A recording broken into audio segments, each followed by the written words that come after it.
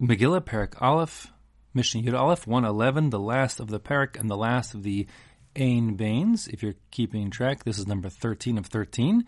It says, Ein Bain Shiloh liyushalayim. There's no difference between the halachas that apply or applied back in Shiloh for those 369 years to Yerushalayim, those that apply in Yerushalayim, in the first and second base of English as well as the third. Ella, with the following exceptions. First of all, Shebeshilo ochlin kachim kalim u'maser sheni b'chol haroeh. When it comes to the consumption of maaser sheni, kachim kalim and maaser sheni, kachim kalim is the less restricted sacrificial meats, which include the meat that comes from Mishlamim, as well as a Korban Pesach, etc., maaser b'chor and Toda as well. So those must be eaten within the walls of Jerusalem, anywhere within the city of Yerushalayim. And the same goes for Maaser Sheni, the second tithe, which is brought to Yerushalayim from the produce that grew in years 1, 2, 4, and 5 of the Shemitah cycle, and eaten over there, again, must be eaten within the walls of Jerusalem. But Shiloh didn't have walls, and therefore the defining parameters of where one is permitted to eat his kachim kalim and or his Maaser Sheni in and around Shiloh was b'chol haroeh, anyone who is able to see the Mishkan itself. So with an eye shot of the Mishkan there at Shiloh, that will be sufficiently close to eat your kachim kalim and eat your Maaser Sheni. Uvi Yerushalayim, but when it comes to Jerusalem, lifnim min achoma, you have to eat those things within the walls of Jerusalem. They can't be taken out the walls of Yerushalayim.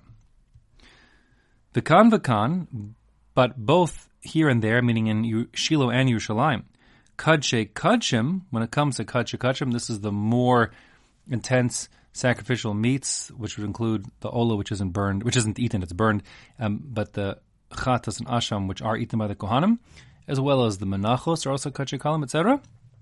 Those ne'achalim must be eaten lifnim min ha'klaim, within the curtains of the Mishkan, like within the Azar, within the temple courtyard, I'll call it, that's set off by Kilaim. In the case of Shiloh, essentially there were indeed like curtains, but there was more like walls that surrounded the Azara, the temple courtyard in Yerushalayim. Whatever the case is, the point is those mechitzas which set off the Azara, those are the exact dimensions are the same, both in Shiloh and Yerushalayim, and within there, that's where a Kohen may eat and must eat all the kadshe kadshim. Kedusha Shiloh, one of the differences is, when it came to the Kedusha of Shiloh, which, as you recall from the previous Mishnah, meant that while established and the Aron was there, so there was no permission to set up a private Bama, a Bama Katana. But when Shiloh ended, for those next 57 years of Givon and Ov, once again, Bamas Katanos were permitted. So it was like a temporary restriction, but not a permanent restriction on setting up Bamas Katanos.